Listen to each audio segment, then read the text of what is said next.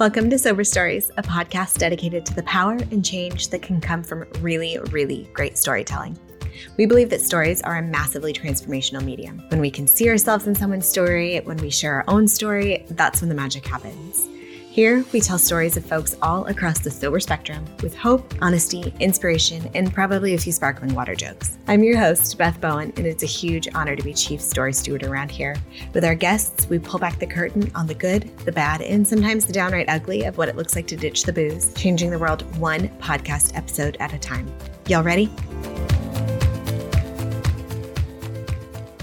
Good morning, Sober Stories crew. Thanks for tuning into another episode of our show. We just wrapped up our Pride series last week, and I want to thank you for the posts you tagged us in and the messages you sent telling us how much you love those stories.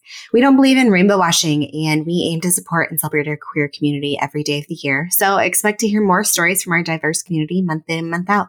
You're going to love today's interview with Ruby Warrington, founder of the Sober Curious movement and author of the book by the same name.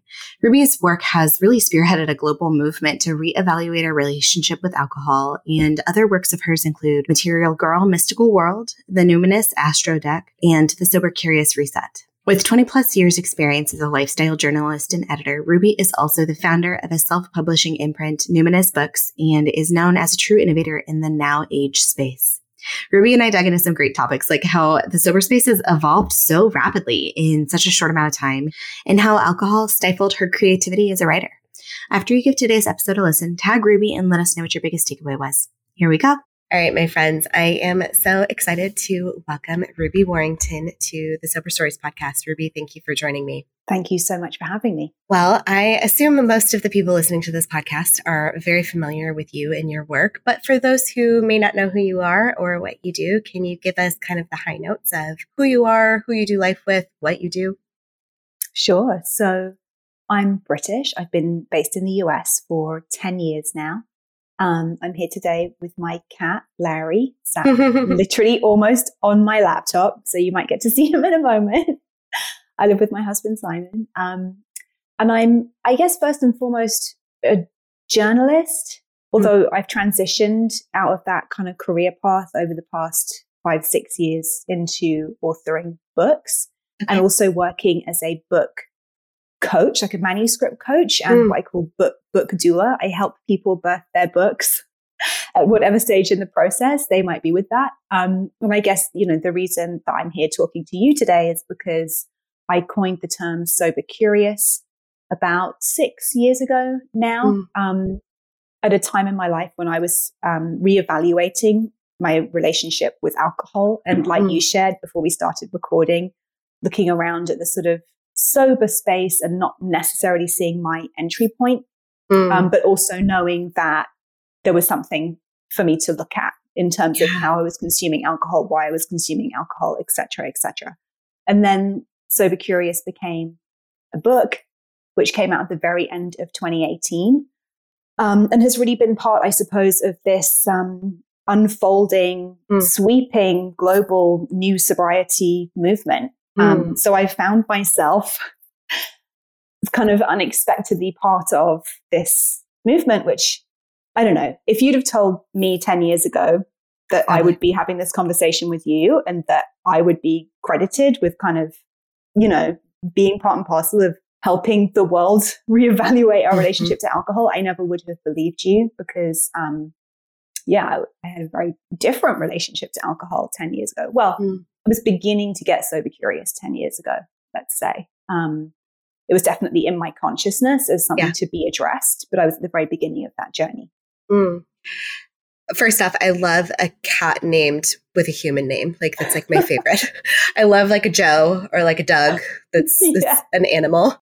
But, there's so much I'm really excited to dive in with you about because this is such a rapidly changing landscape. There have been so many changes in the last couple of years, and there's so many other ways of doing this and of accessing this, what we can consider kind of a lifestyle change for a lot of people. And it's so important. So what you and I were talking about before we started is that when I quit drinking 4.5 years ago, it felt like nobody was talking about this. There wasn't really this lexicon yet. It was like mid 2017. So I'm sure you were out there in the space talking about this, but I hadn't found it yet. And there's a whole new vocabulary that we're using, a whole new approach to this that is really giving people a lot more access to change. Mm-hmm. So I would love to start 10 years ago and kind of dig into your relationship with alcohol and how that evolved over time and how you discovered your sober curiosity and where you are today. So 10 years ago, I had just moved to New York from London. I had already had sort of 15 years, fairly successful career as a journalist in London. The media industry in the UK, particularly through the turn of the millennium and like throughout the noughties and kind of into the second decade of the millennium, was a very, very hedonistic, alcohol saturated space. But then I feel like the whole world was at that point. It was kind of like the Sex and the City years. There was just a real kind of, it was a time when heavy drinking was seen as being very glamorous. And my career was kind of like at the heart of that and was responsible, like the magazines and titles that I worked for were very much responsible for kind of propagating that idea as well. And so I was just kind of living that life. Like I didn't really start drinking until my early 20s, like after college. Was kind of, and that was when that coincided with me kind of entering into this media scene in London. Sure. And I quickly developed a pretty high tolerance for alcohol. But I also, I was a fun times drinker. Mm-hmm. If I was ever stressed out or anxious or going through a difficult time, I didn't want to drink. That was my trigger to like take a step back and kind of make sure I got enough sleep and kind of look after myself. I was the kind of drinker who would drink more to have more fun, Mm-hmm. And so, yeah, alcohol hadn't ever brought me any more serious problems than some pretty hardcore hangovers. There had been pretty hardcore hangovers, but, I'd never gotten in serious trouble through my drinking. And when I moved to the US, it was really, I guess, my opportunity to like live the Sex and the City dream. Like I literally, I guess like so many people, women particularly, coming to New York in our 20s, 30s, there is just this kind of allure of like this cocktail culture. The Carrie Bradshaw life. Right, exactly. I think being in a new city that is a very social city, wanting to make new friends, being introduced to a lot of other Brits, and people listening probably do know that the Brits have quite a reputation for being quite a drinking culture and a binge drinking culture as well. I think there was that side, but then this is the year 2012. Although I'd already had the first tinges of, do I really need these hangovers? Am I taking things a bit too far? Those twinges had been there 2011.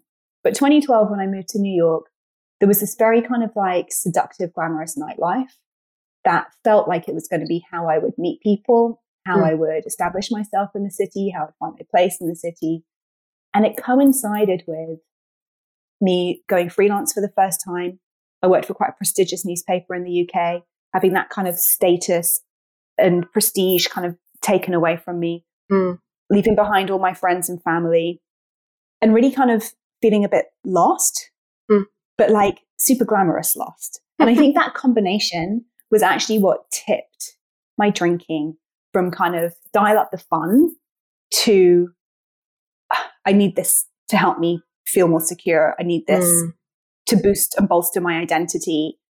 And I do actually believe that it was that shift that tipped it more into the kind of problem drinking territory. Not that I hadn't already been aware that I was possibly drinking more than was good for me. But I think it was that year that I had some of my most intense, prolonged and painful, when I say painful, just, long, horrific hangovers, binge drinking episodes. It was the first and only time I've drunk and drove was that summer. I actually took a magazine job in Ibiza as well, which was crazy. So I was commuting between New York and Ibiza, which again, on the surface sounds so glamorous, right? And so cool. And at the same time, it was exhausting and so stressful. And I was constantly worn out and I just felt really lost. And so, that was the summer when it kind of tipped into, maybe I really should get serious about taking a break, or at least just kind of like looking at some of those questions that had already begun to tap me on the shoulder.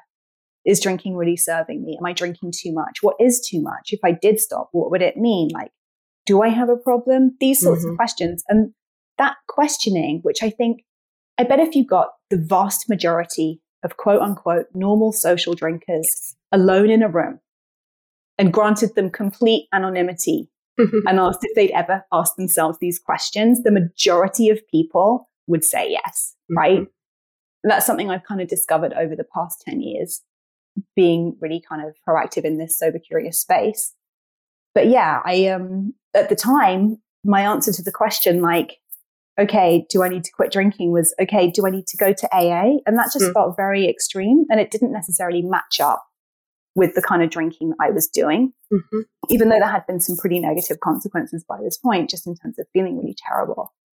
But that was the summer when I started to, take some breaks, get a bit more serious about what would it actually look like to quit? What would it mean? What would it mean about me? What would it mean about my relationships, my social life? Like, would it be hard? Like, all of this sort of stuff. And so that's when I started to really get sober curious. But it was like, I think 2013, I did my first ever dry January and failed. As many of us do. I think failing at dry Jan, it was like, whoa, I made it to like, the 26th or 27th of January. And then a friend visited from the UK and we went out and I had drinks, and I was just like, oh, wow, I can't actually do a month without drinking. That's maybe maybe I do need to like really get serious about this. It took me until 2015 to actually go to an AA meeting. I asked a friend who's in the program to take me to a couple of meetings.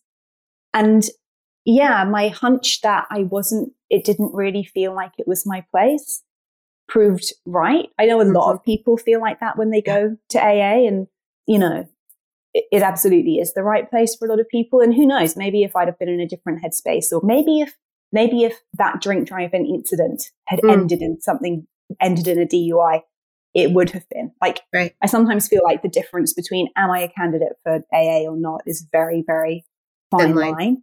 And so, but I just didn't really, it's the classic thing of listening to everybody's stories. I was like, no, I haven't experienced any of this.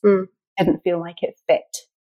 And it took another year then for me to I hosted a Sober Curious event, basically, because I had, by that point, started having conversations among my friend group, just like I was kind of mentioning earlier, just being kind of open with people with where I was at, asking where they were at. And I realized that a lot more people than you would think to kind of look at with the naked eye also had a lot of these same questions going around their minds. And I just thought, wouldn't it be great if we had a space where we could actually just talk about this? Like, no judgment, no shame. It doesn't mean anything. It doesn't mean you're an alcoholic. It doesn't mean you have to quit. But like, what if we just asked the questions out loud and shared our experiences? So I hosted an event and like 80 people showed up. Wow. And I was like, oh, okay. Yeah. So there's something here. So that was March. Yeah, it was around like spring 2016.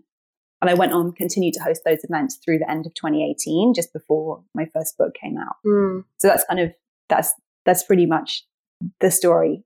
Well, so tell me before I have a lot of notes, I have a lot of questions, but how did your own drinking evolve as you are discovering all of these other people who are asking the same questions for you? Was it something that kind of naturally changed on its own, or where are you at today? Like, what do you consider yourself today? Today, I consider myself a non-drinker, meaning that I don't think of alcohol as part of my lifestyle. It's not something I think about. I never order a drink.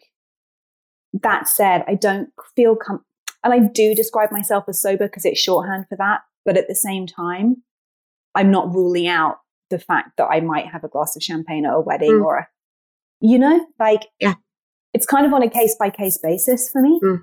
It's just that over the past, 10 years, through answering honestly, with integrity, and thoroughly all of my own sober curious questions, I have discovered that for me, an appropriate drinking occasion comes up maybe once a year or every 2 years. And the drink will be like one drink or like 3/4 of a drink, because that's pretty much all I can have now without starting to feel some negative effects. And honestly, like at this point, I don't know if I will pick up a drink again, because it just doesn't feel good in my body. Like it never has the same effect that it used to. It never has really the desired effect. That's not true. There was one occasion in the summer of 2020, and we all know how tense things were that summer. And I just got to a point where I really was there was just so much anxiety, and my body I felt like every muscle was just kind of cramping with tension. And I just started thinking about having a glass of wine, and I had like 3/4 of a glass of wine, and it did sort of give that kind of out breath sensation, but I knew I didn't want any more. I knew I didn't want to get out of it. So it kind of weirdly felt sort of medicinal in that instance, but that's a pretty extreme scenario, like the middle of a pandemic and a social justice uprising, living in New York City. I mean, that's quite extreme. Like that kind of a drinking occasion isn't going to come around that often, hopefully. Gosh, I know. If we so could just to kind of give you an example of like, you know, the kind of time when I would like, so that was almost 2 years ago, 2 years ago. So, well, and the reason I asked is I'm kind of a geek for language. And when you talk about how AA wasn't a fit, I believe very firmly that there are many boxes for us to fit in. And we, for a very long time, only had conversations around drinking or not drinking with one box and one type of identity or path forward to evaluate your relationship with alcohol. And for so many of us, that's just not a box we fit in.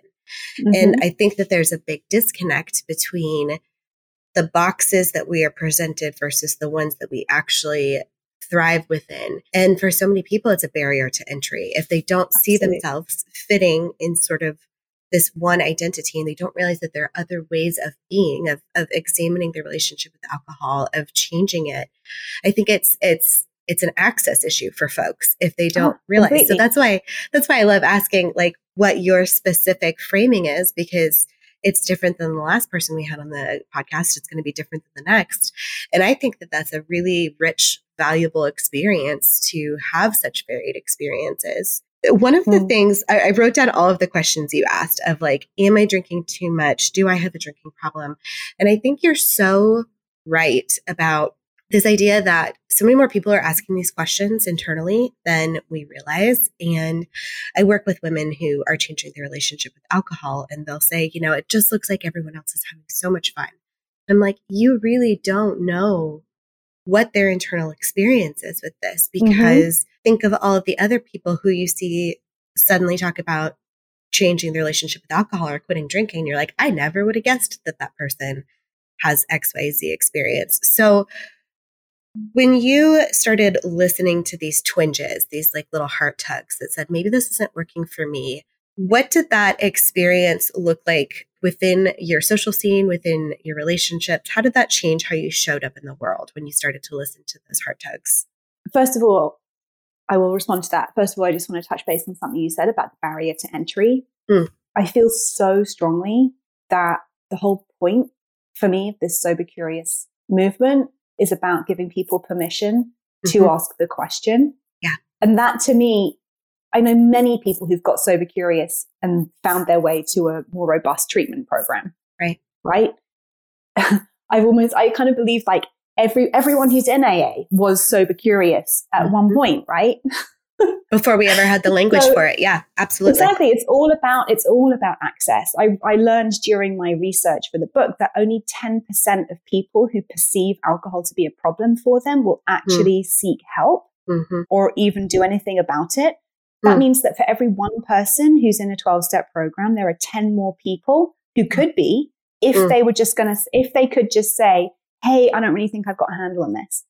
You know? And so a huge part of my mission, if I have a mission, I mean, really, this has just been about doing work, creating something that I needed, I suppose, is about giving people permission to actually just kind of like ask the question without shame, without stigma, without judgment, just like because we're human beings and this is a highly addictive substance and it's everywhere. Like the math suggests that many of us are going to run up to with some problems, right? So in terms of when I first started cutting back, I mean, the classic response was, but you don't have a problem. If I would be like, I'm not drinking tonight, why not? Yeah. Like, but you don't have a problem.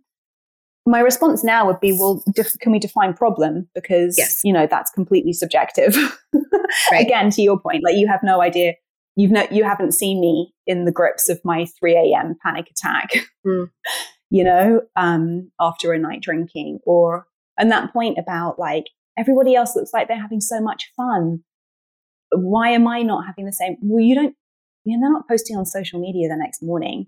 You're not with them the next morning experiencing the after effects of that fun. You also don't know you don't necessarily know what happened an hour before they came out that they might desperately be trying to escape from, squish down, like whatever it is. So yeah, alcohol has got a very, very good PR team working on its behalf. Anyway. But yeah, typically I get that response, but you don't have a problem. And this is what I mean, because I was never the blackout drunk. I was never the pass out drunk. I was never the get in trouble, lose my keys, get locked out, can't get home, like wake up in the middle of the night. Like that was just not my experience, People would often say to me, you didn't even seem drunk last night. I guess it's that, and it's so arbitrary, right? The way that our drunkenness looks on the outside. And the goalpost moves impacts too. All of us differently, right? And that's what I mean about defined problem. My problem didn't look like the classic things we associate with a drinking problem. My problem looked like obsessive thinking about drinking, chronic anxiety and depression and sadness and frustration, feeling completely stuck in my life. Like I said, just terrible hangovers. Working out my schedule for the week in terms of work and socializing based on how hungover I would be at various points during the week. These kinds of things, which they're not life-threatening, right, but they're hugely quality of life-threatening, which I think is worth like taking a stand for, So, right. Well, and if we think about, when I think about this question, do I have a drinking problem? I know the majority of the people listening to this podcast will have Googled that at one point or another, because it's a very human Google search to make. And for so long, the conversation around this, with just having two options, AA or not, has always been like, you can find something that'll tell you if you have a drinking problem, yes or no, one way or the other. But now we're starting to have different conversations about it. We're starting to say, maybe you don't meet this diagnostic criteria, but is this just not working for you? Or is this something that's starting to impact your self-worth or your inner dialogue? If you've been here for a while, you know that Maui wine culture has been a huge part of my personal story with alcohol. This appealing camaraderie, this rosé all day aesthetic that so many people find themselves falling into. I'm passionate about combating this message that harms so many people, and that's one of the reasons I really appreciate what the team at Despois is doing. One of the reasons they crafted this delicious line of non-alcoholic sparkling aperitifs is because of Katy Perry's experience as a busy mom. She knew she wanted something bubbly, a celebratory nightcap, but she didn't want it to get in the way of early mornings and long nights. In her words, Despois aperitifs allow her to be the brightest and most dynamic self, and I think it doesn't hurt that the ashwagandha and reishi mushrooms they use have that lovely calming effect. Try it yourself with code SOBERSTORIES and save 15% off your first purchase at drinkdespois.com. That's drinkdesoi.com.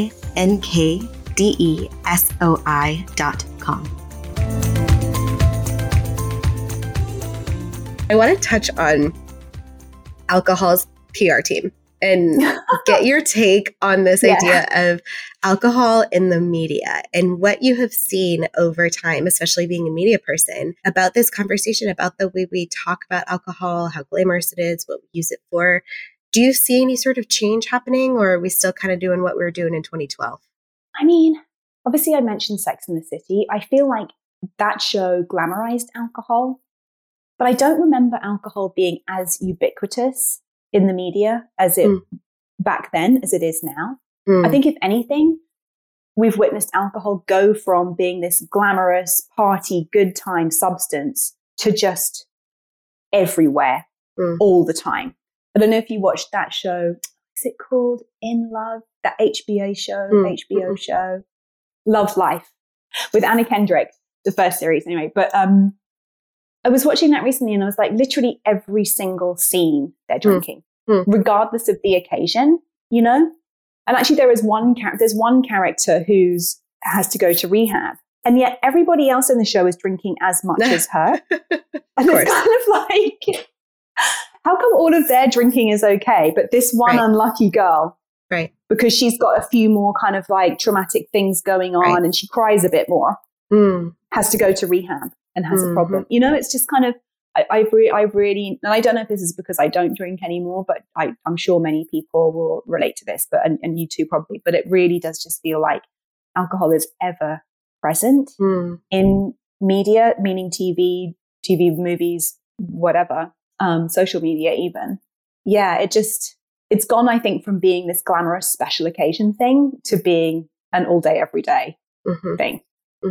Maybe it was always that way and I just didn't notice. But I don't know what you think. What do you think? You know, I see it both ways. I see there being more conversations about things like the work you do. And sometimes I see younger people like Gen Z and I'm like, I think they're doing this differently and they're talking about this differently. But then, you know, I see some study that says college binge drinking is as bad as it ever was. So I just don't know. I feel like in some ways we're starting to think about this differently, but it also might just be the echo chamber that you and I live in and exist in. It's interesting. Like, so there's that other show, Single Drunk Female, which I think is on Hulu. It's a really great, I love it. It's so sweet. Like it's really well written. But again, it's focusing on, this person has a problem. And then all her friends drink tons. And it's like, what about everybody else's drinking? You know, just because she ended up getting like being drunk at work one day. And okay, sure, maybe that is a shade. So that's maybe the kind of drinking that we might say, okay, this is a problem. This person needs treatment. Right. But what about all the other heavy social drinking that happens that we still don't see as a problem? I do think there's a bigger conversation about sobriety, like Wired magazine did a big piece this weekend on like the end of alcohol and stuff. I'll have to look that one up. I'm watching, but I still do think there's still a long way to go in terms of breaking down that binary. You're either a problem drinker or a normal drinker. I'm watching The Flight Attendant on HBO right now, and the main character is an alcoholic. And on one hand, the way they portray her inner dialogue and the characters in her head that are the devil and the angel on her shoulders, I'm like, this is the most accurate portrayal. Because I come from the addiction standpoint. I'm like, wow, this is like somebody came from my brain, plucked out the thoughts in my brain. But at the same time, it's the same thing. She has very severe consequences in her life. And it's interesting to think about, what if we started portraying people who, I guess it's just not as exciting of a story, but this idea of somebody who gets off before there's ever this negative consequence, before there's ever the DUI, or in Cassie's case on the flight attendant, like Russian spies and stuff. But, you know, it's a great show, by the way. I do recommend it.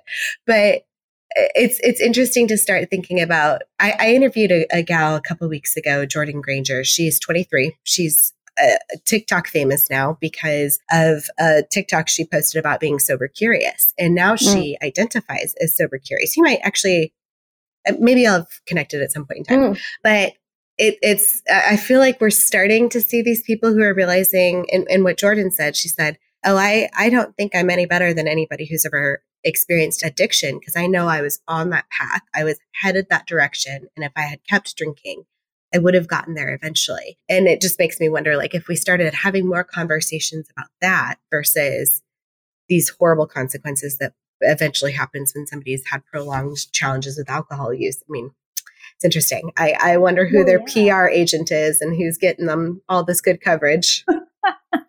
Totally. Well, I remember I heard the term early exiter, which I think kind of describes it. And there's not a lot of drama in that. There's not a lot of good, it doesn't make great TV. No. You know, that kind of like subtle inner dialogue of, I think I'm going to pull back now before it gets any worse. No, you know, but that's okay. That's okay. That's okay. And I do think that there are more conversations there are around. Well, no, I think it's a double-edged sword, because I think the more we focus on stories about extreme alcoholism or like extremely negative consequences, the more there is for people to compare their relatively mild consequences with and say, well, I'm not that bad. And I know I did a ton of that.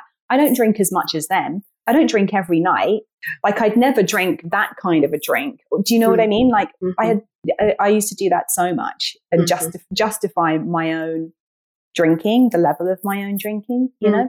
I really like the term that you've coined, this idea of curiosity. I think that curiosity is such a skill and such a benefit for us to take into all sorts of areas of our life. And I like that it has this idea of thoughtfulness without judgment or thoughtfulness without an expected outcome. So how did you come up with this idea of sober curiosity? Where did this come from? Well, I was hosting the first event and I really wanted to find something to say, talk about who it was for, you know? And so as I said, I'm a journalist and kind of a wordsmith by trade. Like when I worked in magazines, I was always the one the editor would call over and get to like, what should be the cover line for this story or what should be the headline for this story? So it's kind of something I've been practiced at. But I was really thinking about what other areas of life we allow for some shades of gray and for there to be more of a spectrum. And I thought about sexuality. And it sounds kind of antiquated now, but this term bi-curious used to be used to describe people who were kind of like experimenting with their sexuality, who weren't necessarily putting a label on it or I'm this or I'm that or this is how I am forever or whatever. And it just felt like, oh yeah, sober curious. It's the same kind of experimental, playful, empowered, empowering, autonomous kind of path, like non-judgmental, no labels. Like that's really the vibe that I wanted to create.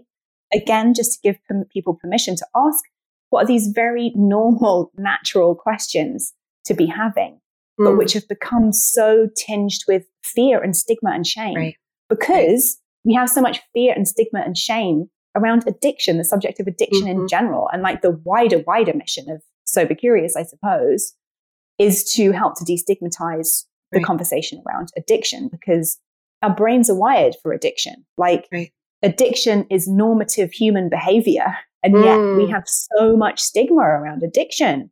There's so much just shame, blame, you know, negative connotations around what it means about a person's personality and all this stuff, which is just completely meaningless. It's not meaningless because obviously it's very damaging, but has very little to do with people's actual experiences of addictive behaviors, you know?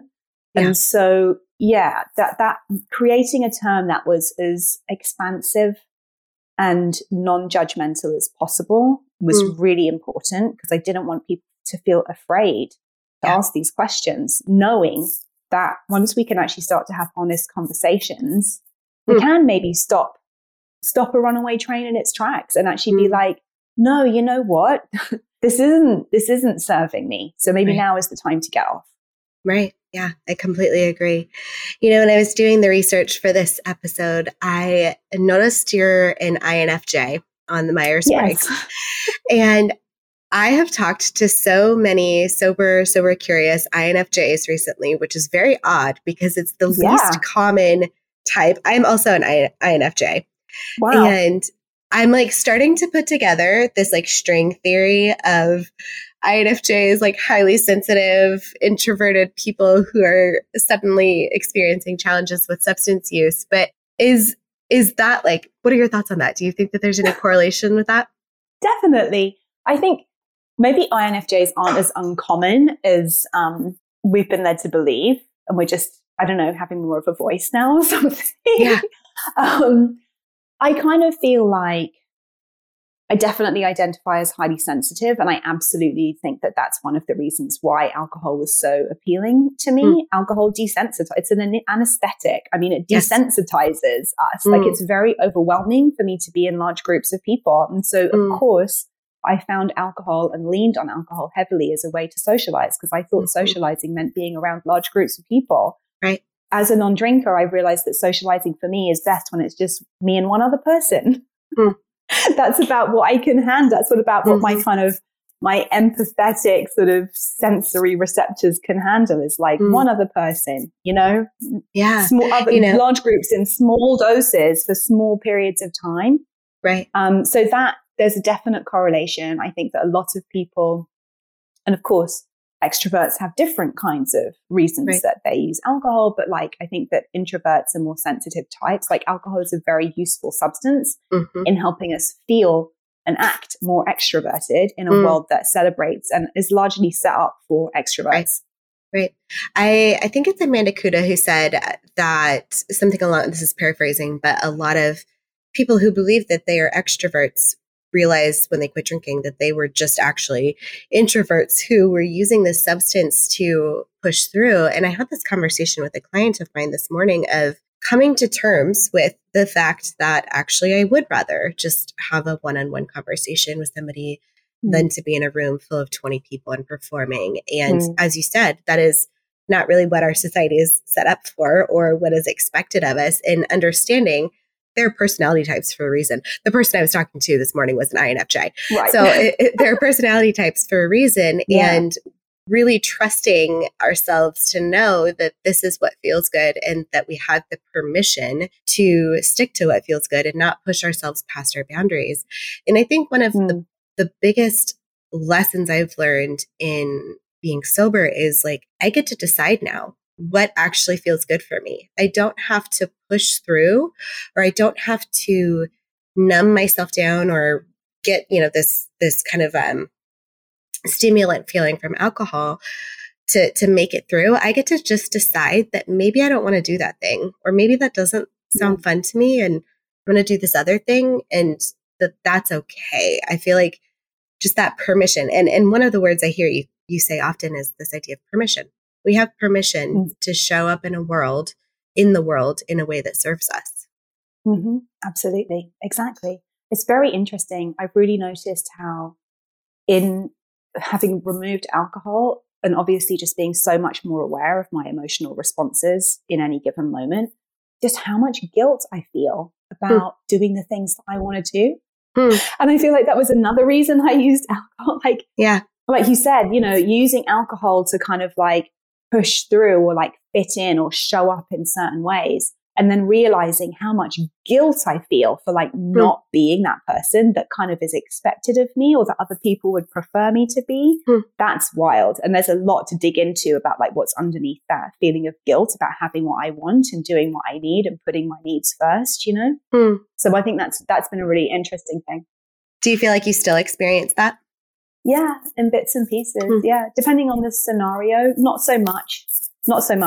I've got better at giving myself permission. And I think part of it is kind of just really, it's interesting, this conversation about extroverts and introverts. I kind of feel like we're all on a spectrum with that as well, right? Totally. We're all sort of ambiverts, and like in certain situations and on certain days of the month, I'm going to be more extroverted than others, right? And depending on other situations I've got on my mind and happening in my life, I'll have more space and more capacity for other people and those sorts of things. But I think, a big part of that helping myself get over that guilt feeling is just really reminding myself that the world needs all kinds of different people. It needs all kinds of different expressions of creativity and friendship and empathy and generosity. And it doesn't all have to look a certain way, And so long as I'm showing up for people in a way that feels in integrity and that is actually helpful and is actually, honoring of them, then it doesn't matter what that looks like, if that makes sense. Yeah, there's a big difference between me just kind of living this completely self-seeking, selfish life of like my needs and my pleasure above all else.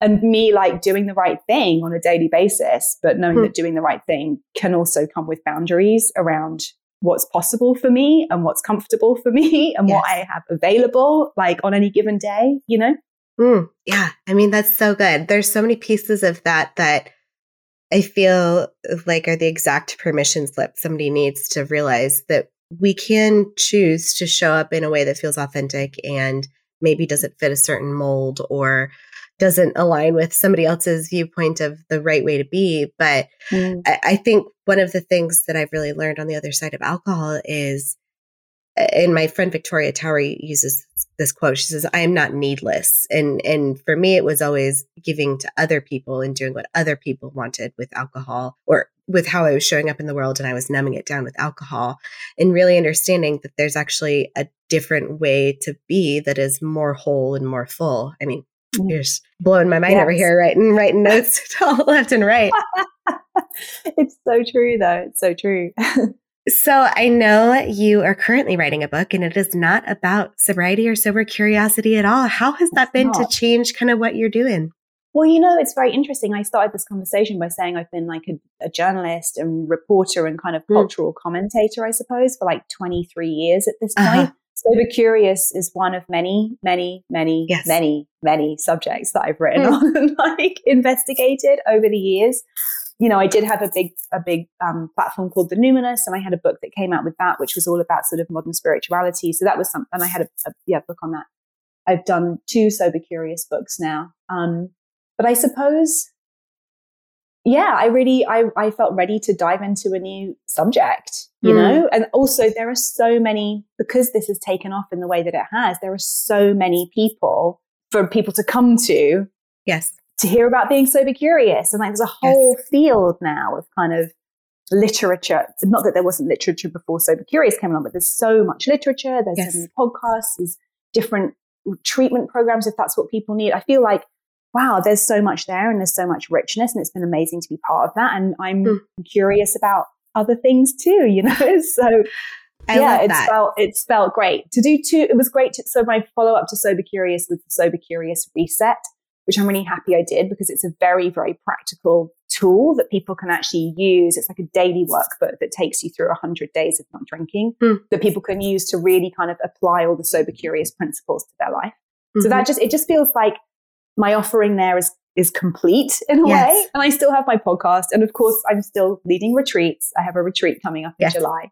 But I will still be active in the Sober Curious space. But yeah, I've got a curious mind. I want to write books about all kinds of different subjects.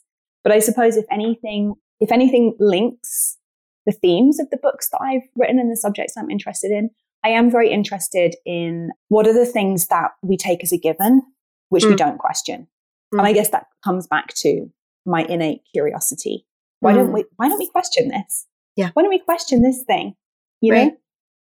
And I love this idea of your offering being complete. We don't have to continue giving of ourselves to something that has been complete. And one of the things that you wrote that really stuck out to me, and I have to ask you, you said something about this book asked you to write it, this next book that you're writing. And I am a big believer in this idea of big magic and Elizabeth Gilbert's concept of like ideas coming to us. And Sober Stories was very much an idea that asked me to birth it.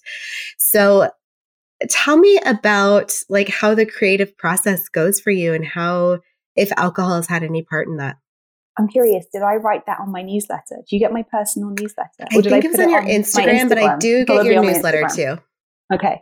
I mean, for me, and maybe this is part of my INFJ-ness, like I'm very, I guess I really have a strong intuition, and ideas just they've just find me. It does feel like a tap on a shoulder. It's like this. Yeah. It's not so much a tap on a shoulder. It I don't know, it's such an overused term, but it does feel like something just downloads into my brain and it's like this, you know?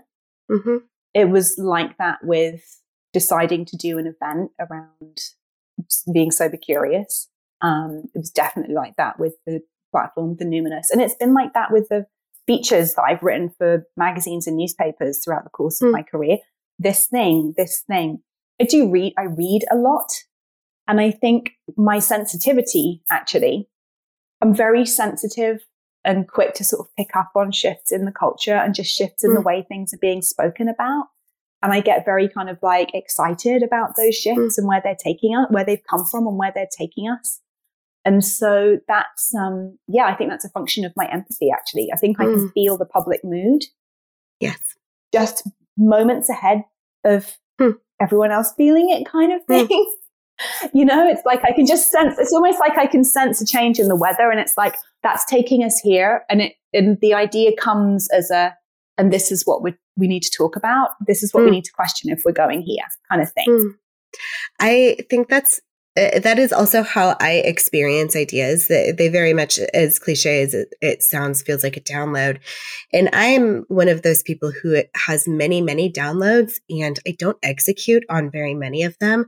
So for the longest time, it made me feel very flaky to have all of these ideas, to have all these thoughts, and then only execute on certain ones. And I've really since learned to tap into that intuition and to realize, like, I have discernment. I have discernment about which ideas are the right ideas for me to steward forward. And I think for me, alcohol was always something that blunted my attunement to that, my ability to actually listen to that intuition and that discernment and say, this is the right next step, or to trust myself. And I find so many creatives in this space are completely untethered. That's not the word I'm looking for. Are completely like, what's the word I'm looking for? Like they're just so expansive after they remove alcohol because they're not blocking that intuition anymore. It's suddenly flowing and it's suddenly freeing. So I love that phrasing of this book asked you to write it. Yeah. We're running out of time. Interesting. One thing, I was actually, when you said, oh, it makes me feel flaky not to execute on all my ideas, I was thinking, no, that is discerning. Because if I've learned anything, it's possible to have too many projects on the go.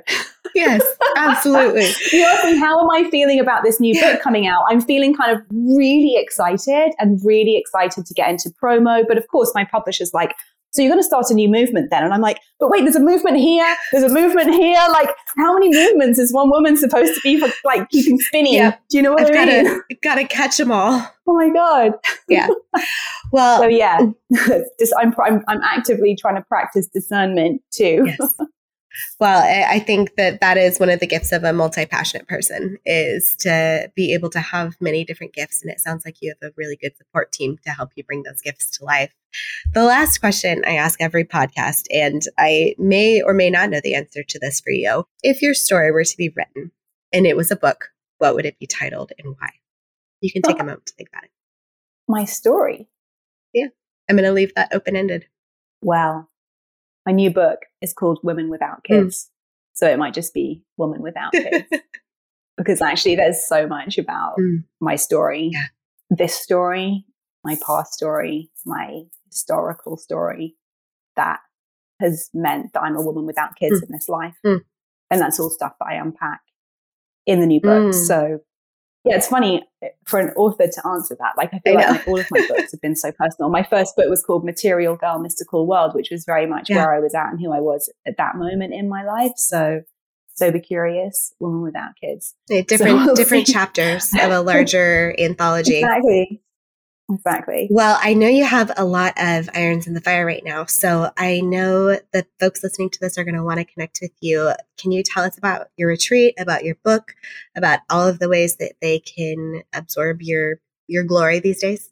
So the Sober Curious Summer Retreat is at the Omega Institute in upstate New York. It's happening over the weekend of July 15th through 17th. It's just 2 days, deep dive into what I believe are the really important pieces to look at and unpack in terms of making a sustainable shift in your drinking going forwards.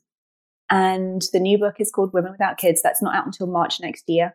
And I've kind of been very much in creation mode, behind the scenes mode. I'm just working on my final edits of the book now. And so I've been quite kind of off social media, and my newsletter hasn't been going out very regularly, but I will be back out there. I've got a new season of the Sober Curious podcast launching in mid-June, which is in a couple of weeks. So yeah, I'll be back on Instagram at Ruby Warrington. Not exactly my comfort zone, but I'll be back there soon, talking about all these things. And people can also sign up for my personal newsletter there. And I mentioned at the beginning that I work as a manuscript coach and a book doula.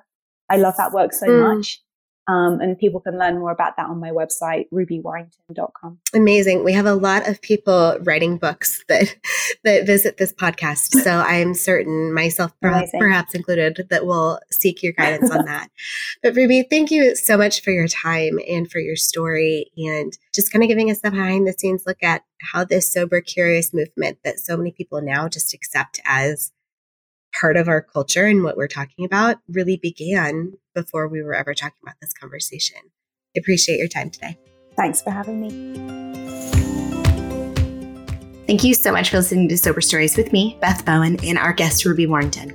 I really admire Ruby for the language she has given us to expand our understanding of alcohol use, paving the way for so many people to make these positive changes in their lives. If you enjoyed this episode, it would mean the world to us if you took a second to rate and review Sober Stories wherever you get your podcasts. This helps us tell more stories, reach more people, change more lives, one good review at a time. And if you had a big aha moment from today's show, we'd love it if you shared it with us on social media. You can find us at We Are Sober Stories on most platforms. Tag us so we can hear your big takeaways, and you never know when we'll send a little thank you. I also want to thank our team here at Sober Stories. Alexis Archuleta on the mixing and podcast genius side, Callie Williams is our community engagement lead, Daniela Marty for our graphic design, and every single person who has a hand in what we are building. Until next week, my friends.